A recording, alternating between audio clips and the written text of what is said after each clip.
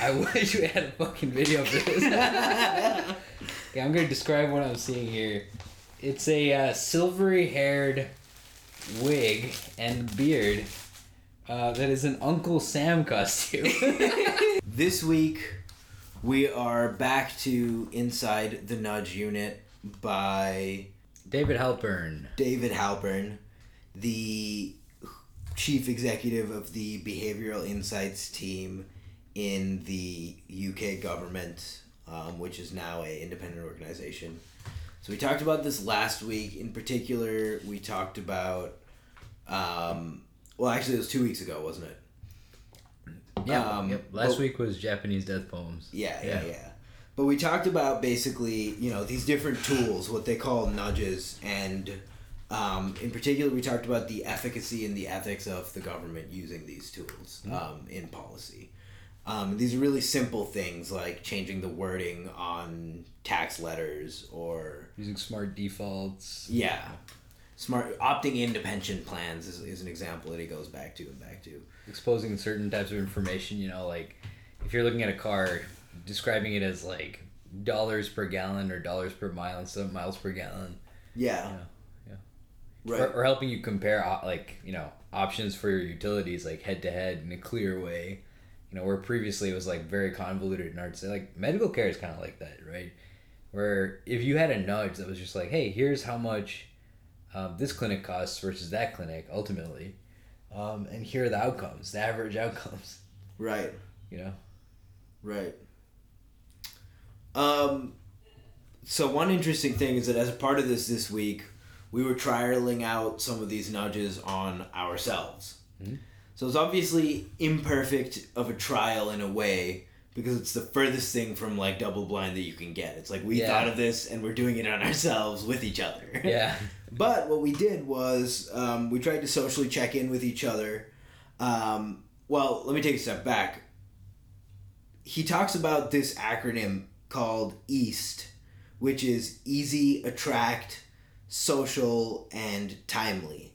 And it's kind of a framework for thinking about how to do these behavioral nudges. But basically the idea is, make it easy. People are much more likely to do something if it's low hassle. Attract is like do something that is attractive, exciting, some positive feelings. Social is pretty self-explanatory. Use social norms, social nudges. Yeah. Yep. And then timely is interventions are more effective before habits have been formed or behavior has been disrupted for other reasons.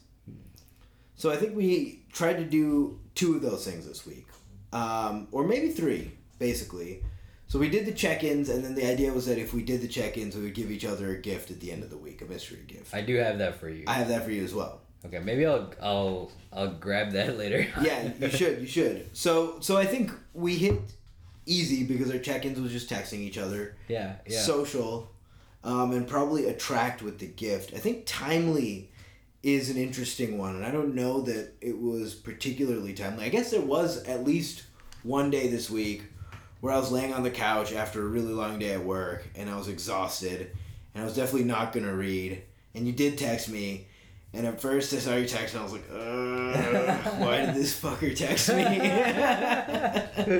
But I did end up reading like 5-10 pages, and that was some progress versus none. So maybe it was timely as well. Yeah. Okay, but on the note of attraction, here's what to give to show your patriotism. Oh man. I wish we had a fucking video for this. Okay, I'm gonna describe what I'm seeing here. It's a silvery-haired wig and beard that is an Uncle Sam costume. I'm about to put this shit on. I want you to take note that it's not just a wig and a beard, but it also comes with Uncle Sam eyebrows. Oh, really? White, bushy eyebrows. Oh, man. I might have to wear this a lot. I'm going to wear this and point at the camera tomorrow at work. Hell yeah. You should. Okay, wait. So I'll leave you with something to chew on before I go get your gift. This is has an adhesive. I hope it's not too strong. Oh shit! You might not. You're gonna get real warm if you adhere that to your face right now. You might want to Alright, I'll save the beard for later. Yeah, save it for like a date night or something. Yeah. Oh shit. Maybe I'll hide this and then I'll like pull it out tomorrow for date night. Oh hell yeah. Well, you gotta hide that too, because then that's gonna be easily seen. The man. package. Okay, and then I don't have the Uncle Ham hat though, so I'm like. That's true. I would have to use just like the cowboy hat, and then I'd look like Robert E. Lee or some shit. It is Halloween season though, so you could easily acquire the Uncle Sam hat. Yeah, that's true. That's true. Hey, I need to go get some gas, so I don't have to stop tomorrow morning, and then just. I do have to get gas. Perfect opportunity. All right, and then I also got you this dog toy. Oh, he's gonna love this. The last one of this that he had. We got hot sauce on it, so we've been waiting to like wash it. That's just sad. Why are you feeding the dog hot sauce? He's just being like a little fucking rebel. No, it's just like I was going through a bottle of hot sauce in a matter of like days, and I splashed it on it by mistake. Oh, okay. And it's just been sitting there on the washing machine, so it'll be nice to not have to wash it. God damn it. Wait, so. At Stanford, there was a guy called B.J. Fogg, and he was a professor at he founded the Persuasive Technology Lab. Uh-huh. So his behavioral design approach is like, one that's been heavily influential in Silicon Valley, and basically what it boils down to, one of his like little acronyms is BMAT. Mm-hmm. So behavior equals motivation, ability, and a trigger. So it kind of maps in an interesting way to East, where it's like. You can make a behavior easier to perform. You can make people more able to perform it. Or you can make it, more motivational in the sense of like, use social norms, make it more attractive. And the timeliness has to do with the trigger. Like what is going to remind the person and what is the right time frame in which to remind the person to take this action. So I'll let you like pontificate on the like similarities and differences while I get your gift. That is interesting. So I want to hear your pontification too, so I'm gonna keep the door open. BMAP is behavior equals motivation, ability, and a prompt. So I looked this up and I'm seeing this little chart here where it's basically like a graph, and on the x-axis is ability, going from hard to easy. And on the y-axis is motivation, going from low to high. And I guess the point he's making is that things that are in the top half of the graph, top right half, that are easy to do, or you have high motivation, but are hard to do, that's where prompts succeed. But things that are hard and low motivation, or things that are just super low motivation, prompts aren't going to get you over there. I mean, I think that's kind of that is pretty similar to a lot of the stuff in the nudge unit. I think in particular at the end during like risks and limitations section, he talks about how, in terms of especially like I thought what he was saying climate change was a good example of this, but like these behavioral nudges are all about like small incremental improvements over existing policy, but they're not like, revolutionary changes. So I think that's kind of related to like, if something's so hard to do, if it's such a big change, right? Like, for example, eliminating the externalities, the market failure of like carbon emissions. Small behavioral nudges probably aren't enough to do it. Like, there has to be some more heavy-handed regulation there, or something has to change. Maybe so, yeah, maybe so. There's an argument for that for sure. Yeah. Right. But on the other hand, there's a large area of stuff where the behavioral nudges can be done. And also, they're very effective, they're low cost, and they're very high ROI. Mm-hmm. So I think, like, definitely we should be doing those in general.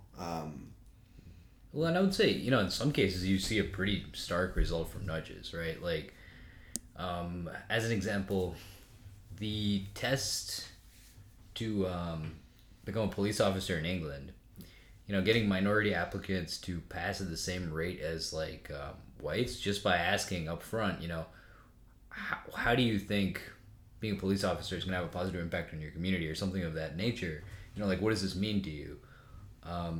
Is pretty stark. That's a massive shift. Yeah, no, that is a great case study, and it was literally like the pass rate improved by 50%.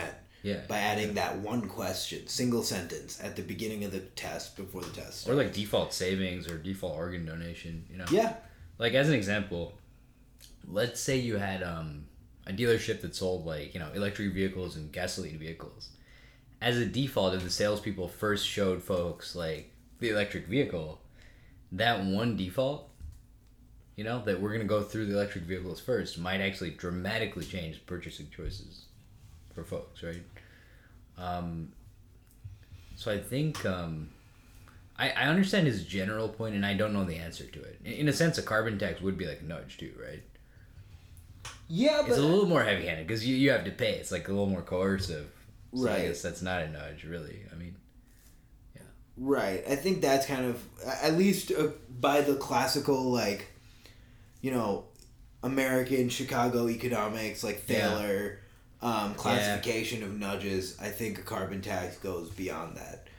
But I think one thing that's good, in my opinion, about BIT in the UK and what they were doing is they didn't really constrain themselves to like this narrow definition of, you know, what's acceptable as like what counts as a nudge or what doesn't. Yeah. I think they took a very pragmatic approach. They were like, listen, we have 2 years in order to make an impact or shut down. Yeah. So let's find out areas where we can run some experiments and change things, and let's find places where they're hurting for solutions, and let's just go try there and make some changes. Yeah.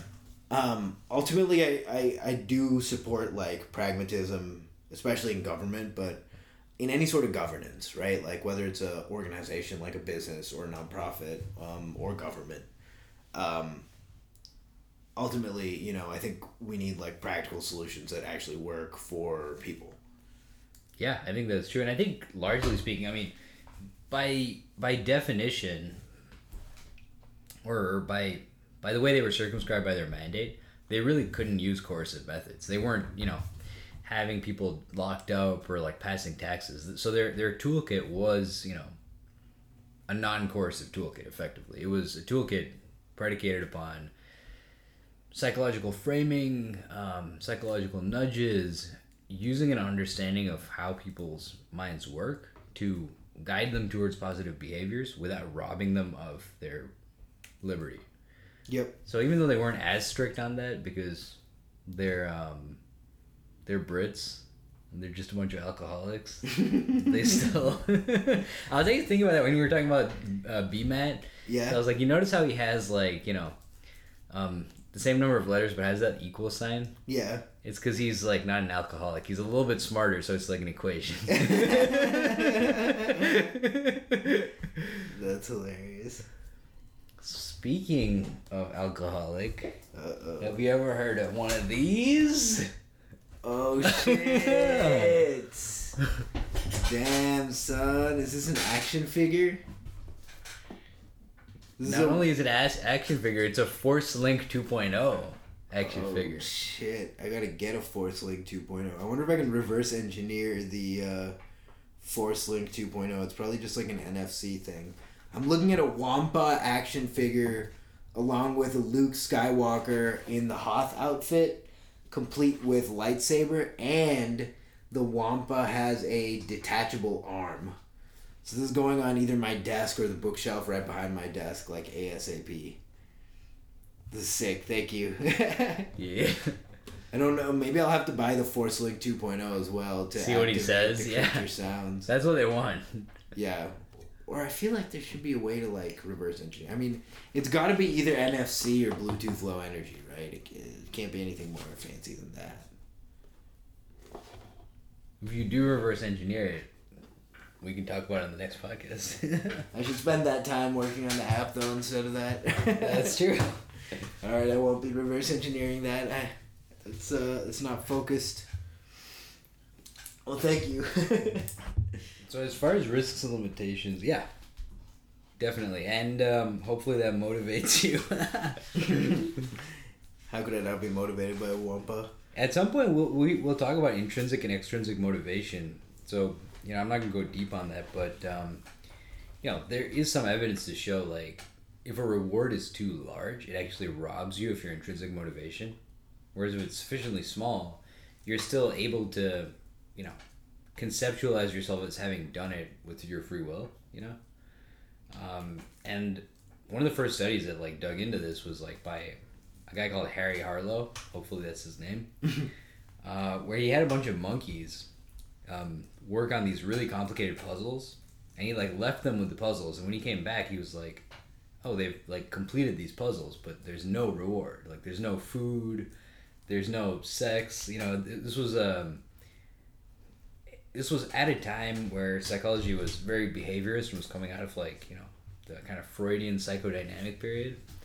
So the idea that, like, a primitive-ish creature would just, like, solve these puzzles for no reason, even though it was really hard, and in fact that their motivation was diminished when they were given food for solving it, was kind of like the birth of the psychological concept of intrinsic motivation. Yeah, that's interesting. Sadly, the only thing I can think of is making, like, a snarky comment about how, like, the VCs and the startup founders must know about this, and that's why they, do their equity grants for early employees the way that they do. Just because they know that if the reward's too large, that you're gonna lose motivation. They just fuck you over, make sure that they have, right of first refusal on all the shares, liquidation preference, all that shit. Because if the upside is too high, you're just gonna not be motivated anymore. No, I think with that, there's some interesting research. So, like, this week for the video, we went through Kahneman and Tversky's original prospect theory paper, and one of the findings there is people significantly overweight certainty as opposed to, like, uncertain gain. So in their research, what they found is a 65% chance of winning $100 is equal to just having, like, getting no money for the majority of people. Yeah. And both of those are about equivalent to a 35% chance of losing $100. That's interesting. Yeah. So basically what that tells me is, like, for most people, working at a startup at all is just not an appealing proposition. Yeah. Because, like, the 5-year survival rate for a venture funded startup in a startup hub like this is roughly 65%. I tried to look up the source where I found that originally. Yeah. I was unable to find it, but that's the number that's in my head. So if any of you knows, like, what this source is that I read this from, because I was researching whether or not I should move to San Francisco Bay, and suffice it to say the survival rate was significantly higher here, almost double. Here, Cambridge, and New York City. Interesting. But that 65%, going back to Kahneman and Tversky's research, a 65% chance at a gain is unappealing to most. Yeah. To the point where they'd rather just not pursue it. Yeah. So I think any startup equity, like, really it caters to a very specific type of person for whom, for some reason, they, like to gamble on gains. Most people like to gamble on losses, irrationally so. So, for example, if people have the opportunity to, like, lose $500 or, lose $1,000 at a 50% chance, which the expected value of those two is the same. Right. They would much prefer to gamble on losing $1,000 because they have a chance of losing nothing. Right. Yeah. That is interesting. I wonder why that is. But the opposite is true for gains. Yeah. Interesting. Yeah, that's one of the nice things about the videos is, like, the stuff I'm, like, reading for them. So we're probably going to cancel the videos because put more effort into this, put more effort into creating a higher quality podcast, and then also, like, work on the app. And I feel massive sunk cost bias for that. But I can still say the statement I just said. I'd just be like, instead of in this week's video, I'll just be like, just say the fact in this podcast. Yeah. So that'll be cool. Yeah. And I also think, like, I mean, we can get into this more later. There's probably a discussion for later, but I guess all I'm saying is that, you know, if we ramp down the videos for now in the short term, that doesn't mean, you know, no videos ever again, or it doesn't necessarily mean, I think we're still in a stage where we're figuring out, you know, what makes sense and what we have time for and what's going to click, so I wouldn't rule anything out at this stage. Yeah. Yeah, I think that's fair. Like maybe just ramp down a little bit and refocus on the podcast. Yeah. Yeah. Yeah, get this locked and good to go before expanding it. Okay, so before we get into risks and limitations, one example of the behavioral techniques and stuff that they implemented that I thought was pretty interesting was he was talking about how when he was a lecturer at Cambridge, the department used to hand out feedback forms at the end, and one of the older faculty colleagues was just like, oh yeah, I kind of try and take a quick glance through them. You might want to do the same. You get the odd idea, but you won't get much for them. Basically, like, saying that they're pretty much useless. And it was basically a series of two contrasting statements or descriptors with a long bar in between, with students encouraged to put a mark down to indicate their view of the lecture. So an example is like, on one side it's going to say reading lists were too short and inadequate. And on the other side it's going to say reading lists were too long and detailed. And they would just randomly mark the line somewhere in between. So there are a bunch of issues with that in terms of like psychometric evaluations, right? Like scales weren't numerated, so it's difficult to turn it into averages and make quantitative comparisons. Students weren't asked to give overall evaluative ratings. The information was not fed back to subsequent students, or even like allowed the faculty to compare the performance of lectures internally.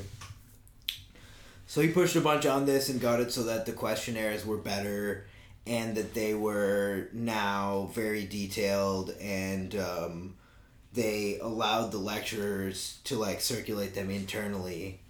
But the committee was still not willing to publish the ratings to the students, obviously. Unsurprisingly, yeah. Yeah. But what I thought was very impressive is later, when he was at BIT, they worked with the university's minister in the UK, and they pushed for all British universities to ask comparable questions on student satisfaction and to publish them. And they were successful. So today, any prospective student can, in seconds, rank universities and courses across the UK by student satisfaction. And the universities are basically required to publish that data. That's a big deal. Which I thought, yeah, was pretty amazing, honestly. And also they did this with patient experience data for GPs or primary care doctors in the NHS. I love that. So there's literally NHS Choices, a government website where people in the UK can go and they can like sort GPs by range, and they can say, okay, what are the ratings for across patient experience, your ability to see your preferred GP, operating hours, ease of phone contact, making an appointment. Yeah, I guess the only challenge I would see with that is like, so now it's clear who the best GPs are. Yeah. And now they're booked up for months, right? Yeah. Whereas in like the American system, what might happen is, okay, it's clear who the best GPs are. Now their prices go up, and like, you know, there's kind of like that way you can moderate the demand and kind of like, you know, you don't have the same price level for people who are not providing the same service at all. Yeah. I mean, to be fair, I have no idea how the actual pricing works with this, but I would imagine that it's the same in a nationalized healthcare system. Yeah, I mean, if they moderated the prices based on some of those like outcomes, I think that would be great. You know, that would be a step in the right direction. I'm not convinced they could do that as effectively as the market could, but we don't have a free market system here. Yeah, you know? Exactly. Like the few places that actually do have like just clear and transparent pricing oftentimes are cheaper than going to like nonprofit hospitals where you pay with, you know, whatever level of insurance you happen to have. Yeah, which is why medical tourism is becoming a big thing. I mean, I have a coworker who recently went to Mexico to get a bunch of dental work done. Yeah. And he said he basically went to like Tijuana, and there was like this like gleaming like steel and glass like building that's like 30 stories, and it's got like every kind of like medical establishment in there. It's got like dentists, oral surgeons, plastic surgeons, urologists, like all kinds of stuff. Because and you pay cash. Yeah, you pay cash. There you go. Yeah. Right. Like I think honestly, I'm at the point where I would totally consider that, because, you know, like talent is at least somewhat uniformly distributed. Depends on in what, but in these fields, yeah, I think that's true.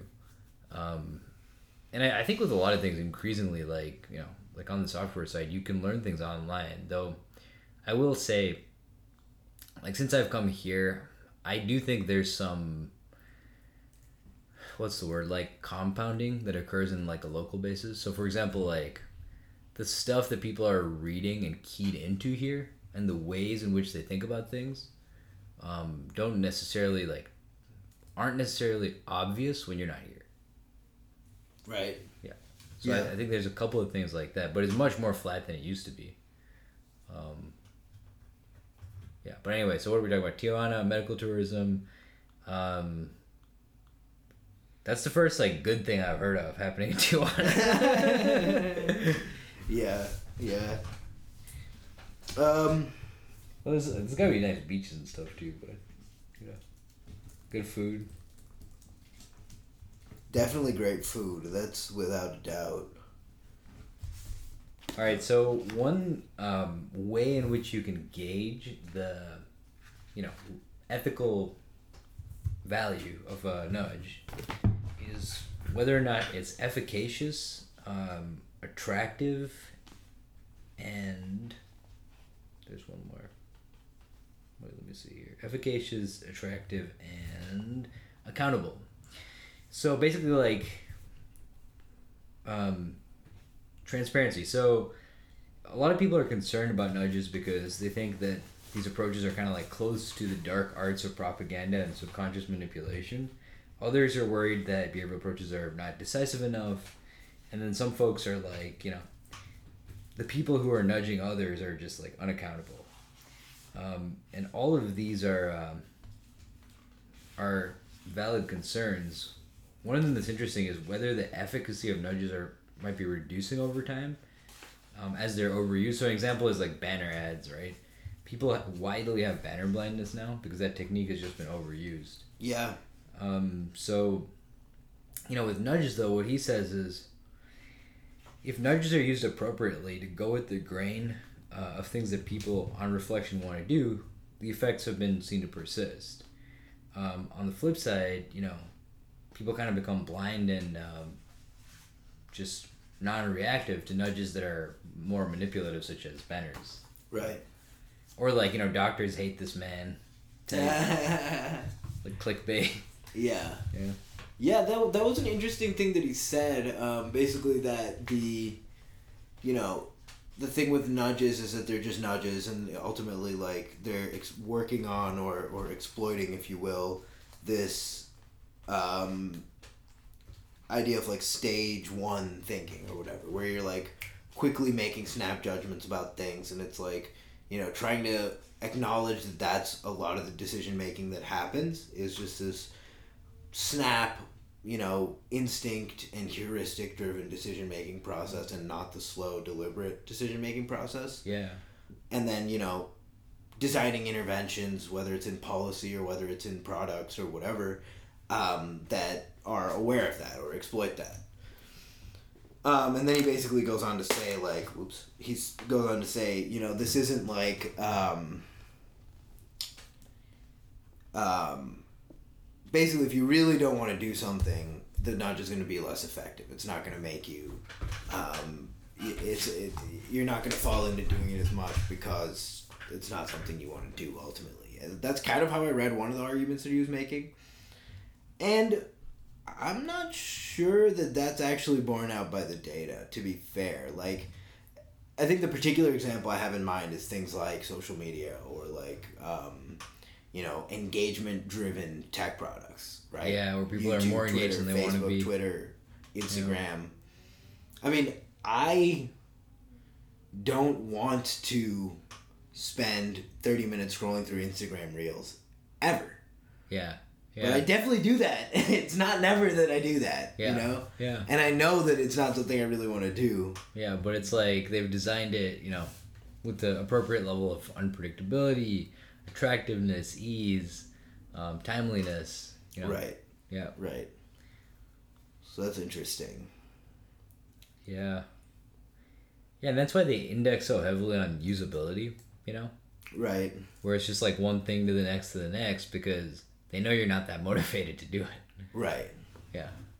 But they also capitalize on motivation by having content that's, plays on your emotions, is unexpected, is story driven, concrete, and simple, Right. Yeah. Yeah, and when it comes to reading more, we're trying to do, I'm not going to say the opposite, because, you can read more and read things that are unexpected and emotionally salient and, story driven. Right. But they're going to be less simple.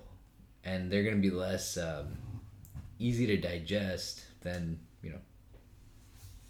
BuzzFeed or Instagram or one of these other sources. So it's like, yeah, it's not easy. Like I find myself doing that from time to time too with YouTube, I would say. Yeah. It's my poison. Yeah. Yeah. Yeah, YouTube is tough as well. Yeah, and with YouTube it's hard because you go there sometimes to learn something useful. Like you're like, oh, I'm gonna look up this one thing, but then you get pulled into a rabbit hole of other things. Yeah. Yeah. Although I don't go to YouTube mostly to learn things. I go to watch stupid ass videos. I'm usually going to watch some kind of tutorial or either a jiu-jitsu tutorial or oh, how do I do this thing with the podcast or a design thing or yeah, I'm watching some stupid ass Vice video or All Gas No Brakes with Andrew Callahan or Channel 5 News. Swazi Gold. yeah, there you go. That was an old Vice video. Yeah. I've seen the Swazi Gold video. That's dope. I haven't seen that. I mean, I did see that, but I saw that in high school or something. A long time ago. Yeah, I know. For some reason, that's the first thing that comes to mind when I think of Vice, or crocodile. There's this guy called Taji, and he has this series of Vice videos that are really funny called 1-Star Reviews. He basically just goes on Yelp and finds the most horribly rated place, and then goes there to get their services, and then while he's there, at some point he'll ask them about the reviews and give them an opportunity to set the record straight. But he does this in the most horrifying kinds of services to do this for. He goes and gets a tattoo from the 1-star tattoo artist. He goes and gets a piercing from the 1-star piercing artist. Oh my god. Yeah. I want to see this. He puts his life on the line for Vice Media. Holy shit. That's scary. He tried to go out to ocean in the 1-star rated inflatable boat from Amazon. What? There's a rainstorm in the Hudson Bay. He's trying to Jesus Christ. That's good entertainment though, man. That's good stuff. Yeah, that's the shit that I'm watching on YouTube. Dude, this is why the news media is collapsing because they have to compete with this. They're how are we supposed to get people's attention with this shit out there? No, but I'm gonna watch that the moment this podcast is done. Yeah, that shit's funny. Okay, inside the nudge unit, let's see what else. I mean, risks and limitations, interesting. I thought a lot of what he discussed echoed what we were talking about initially, which is, is it ethical for the government to do this? And we kind of talked about, a couple weeks ago, we talked about the two different kind of views on that, right? Or the two different angles that you could come at it in terms of it being unethical. The one being, it's this weird, psyops, psychological propaganda, manipulation. And then the other one being that, you're just avoiding taking responsibility and passing regulations. And I thought I did a good job of refuting those things. I mean, I think the arguments he made were pretty similar to what we had discussed before, which is the government can, oftentimes using these nudges are alternatives to mandates and not alternatives to inaction, right? So it's either you get the choice preserving nudge or you get the ban. Yeah. And in that case, the nudge can be both more effective and preserve choice. So I think that's a clear win and cheaper. Well, I'll give you an example, right? Like Texas had a massive littering problem. Yeah. Littering is illegal. Yeah. It's already banned. They passed this campaign called "Don't Mess with Texas," where they had like prominent Texans, like like a football player, or like they had Willie Nelson do this ad, and he's like, "Hey, we as Texans, like we're just not for this. Don't mess with Texas." Right. And it actually massively worked because it kind of like played upon people's like sense of social norms, as well as sense of meaning, and kind of like unity. They're like, hey, we are Texas, and together we're trying to do this thing. Right. Yeah, I had another example, but I forgot about it. I forgot what it was. That's okay. Fireworks. Yeah. So out here in East Bay, like people go mad with the fireworks. Fireworks are illegal. Yeah. And we have massive fire risk out here. It's really dry. Yeah. I like fireworks, but with the fire risk out here, I'm a little iffy about it. So basically, it's like, it's banned. It's not working at all. I think a social norm nudge here actually could really help. Yeah. Right? Yeah. No, I think that's a good point. Something that, relies on this idea of like, we're all in this together. We're trying to reduce the fire risk and stuff like that. Yeah, and we're already, like, most of your neighbors are already reducing the fire risk. Like, people around here are already doing this. Are you? Yeah, 90% of people listen to the fire regulations, something like that. Yeah. Yeah, it's a good point, and I think it would be effective. I mean, yeah, the fireworks out here is quite concerning to me. It's, like, very, very dry here. And, like, you weren't here last fall, but the fire season last year was bad. Yeah, it looked bad. It was bad. I mean, it's bad this year, too. It's just not as bad, like, very locally, like, in the Bay Area. Yay. Sorry, guys. Yeah, it's... So, I mean, yeah. But the fireworks are bad. I do think a good... In this context, fireworks are bad. So I do think a good nudge there would be a good idea. Yeah, when I first saw all those signs, I thought it was stupid because in like, the Midwest, it's like, fine. Yeah. It's just kind of more like nanny state. Yeah. But out here, if you hike for like 10 minutes, you're like, this could go up in smoke any moment. Like if I drop a match on this, it's going to light on fire, depending on where you are. No, actually. But, yeah. Actually. I mean, I remember one of the biggest fires last year was started because there was a wasp nest in this farmer's ranch, and he went and got like a stake to drive it into the ground, into the wasp's nest to like prevent the fire. Yeah. When he was hammering the stake, a spark went off of his hammer and hit the grass and started smoldering, and it started either the largest or the second largest wildfire in California history. Yeah, that's pretty precarious. Yeah. But I guess, the only positive there is like, the fuel load is reduced for this time. Yeah. Yeah. Yeah, I mean, the good news is, this is a huge sidetrack, this whole fire thing, but the good news is, CAL FIRE is very good at what they do. Yeah. They are a world-class organization, and, we know a lot more about forest management now than we did 50 years ago. So hopefully across the next 50 years, with our improved techniques, with, a lack of fire suppression, more controlled burns, various things like that, things will help. But there is, one of the problems is that people keep building into what's known as the WUI, the Woodland Urban Interface, especially as it gets more and more expensive to live in places like the Bay Area Metro itself. People are pushed out into that Woodland Urban Interface, and that's where things get tricky because now there's, settlements there, so they can't do controlled burns. They can't allow fires to just come through because people live there. Yeah, which is why allowing more like multifamily, properties and kind of having a degree of deregulation to enable that would help the Bay Area, like more density and then leave the protected lands protected. Yeah. But, there's that NIMBYism element and that makes it hard. Like, it's crazy to go to San Francisco and see how many single family homes there are. Yeah. It's like not like, I don't know, I think it's pretty, but it's also kind of a disgrace in a way because it's like, there's all these single family properties that are plenty comfortable but also utterly unaffordable, and there's people just on the streets. Yeah, You yeah. know? I mean, do you remember we were talking a couple weeks ago? You had a barbecue and you invited your friends over. They're talking about how they live near Golden Gate Park, and across the street from them, there's like this massive house that only has like people there occasionally, and they had to go like talk to these neighbors for some reason. They're like, oh yeah, we keep the unit next door empty because our kids visit like 3 times a year or something, and they've been living there for an extended Might period even of be time. rent controlled. Yeah, well, they probably own it, so probably not. Okay, there you go. Yeah, I know a guy who lives in a rent controlled apartment in San Francisco, who used to work at Morgan Stanley, has been in the industry for like decades and decades. Really nice guy, but he can afford it.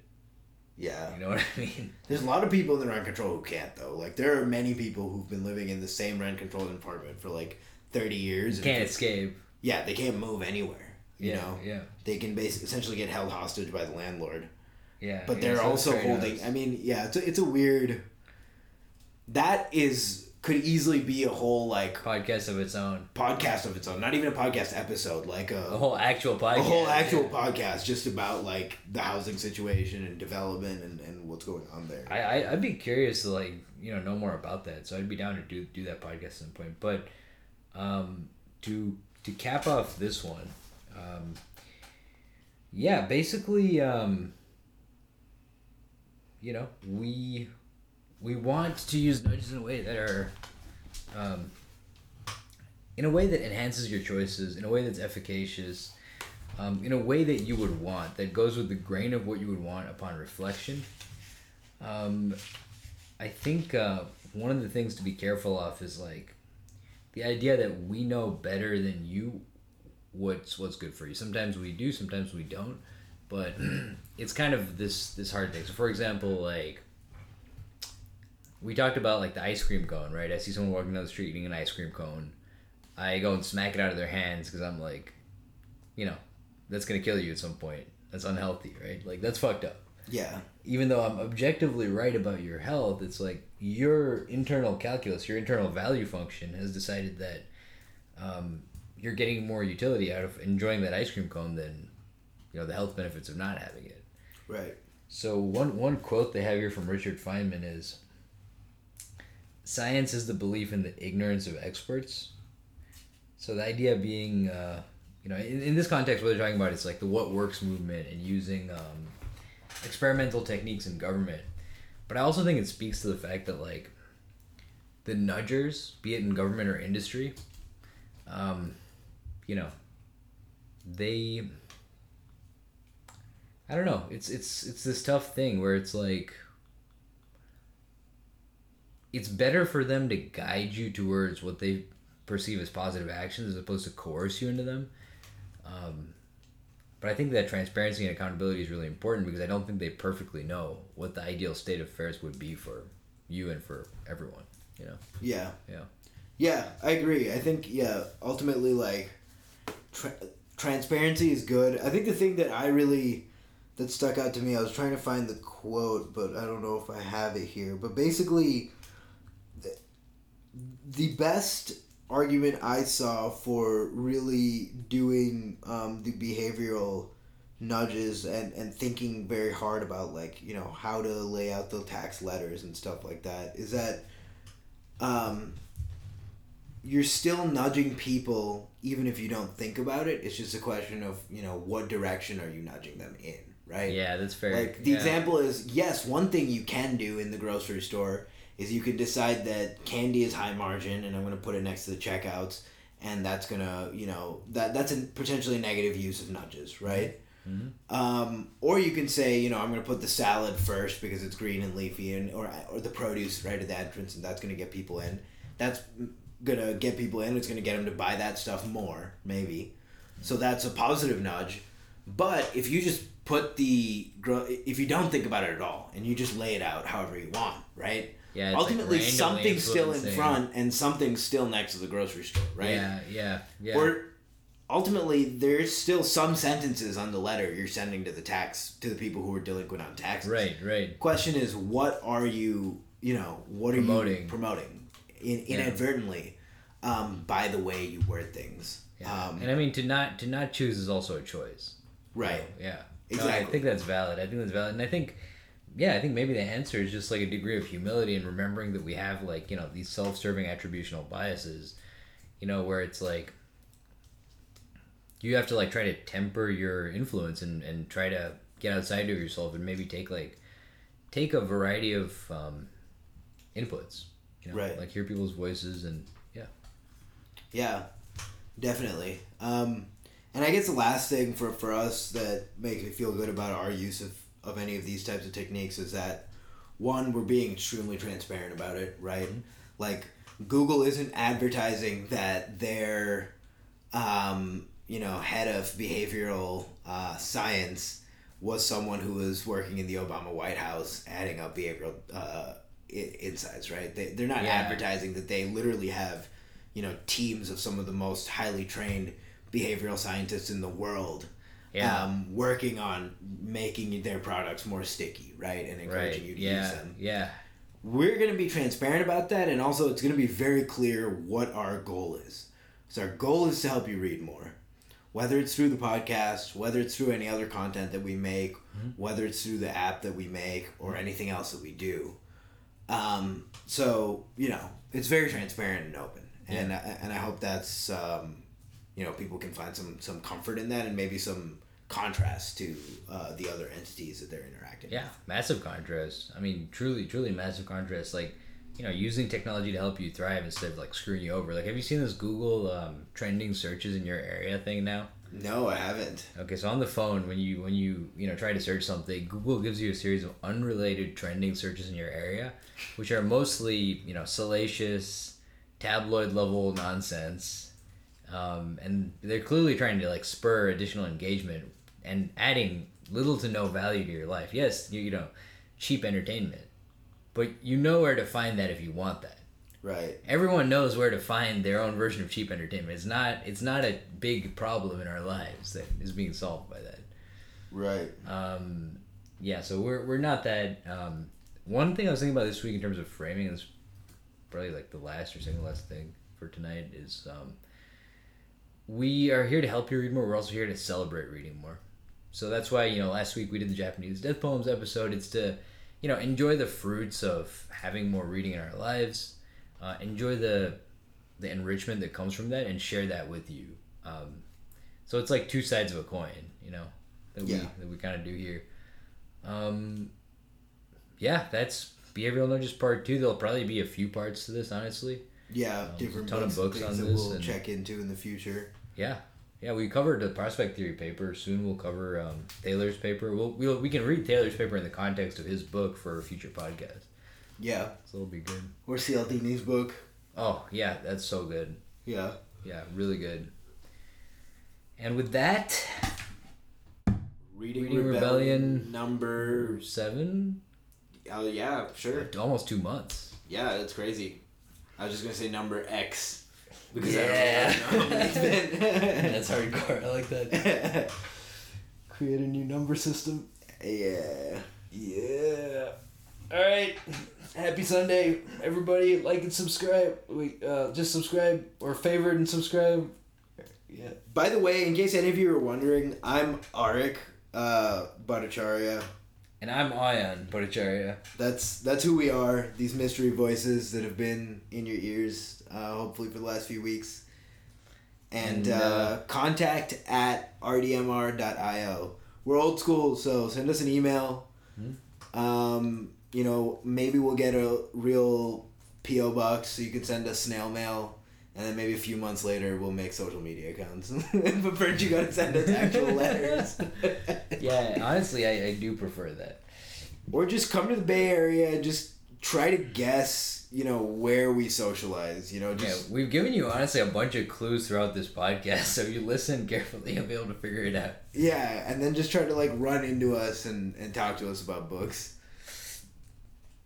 I was gonna drop a clue, but I feel like I'm gonna save it for now. Let's not drop clues. We don't know. Maybe some make it too easy. Crazed human is sitting there listening to this. Probably. All right. This is like the White Album of podcasts, so keep listening, buddy. It's all real. Number 9. Number 9. Number 9.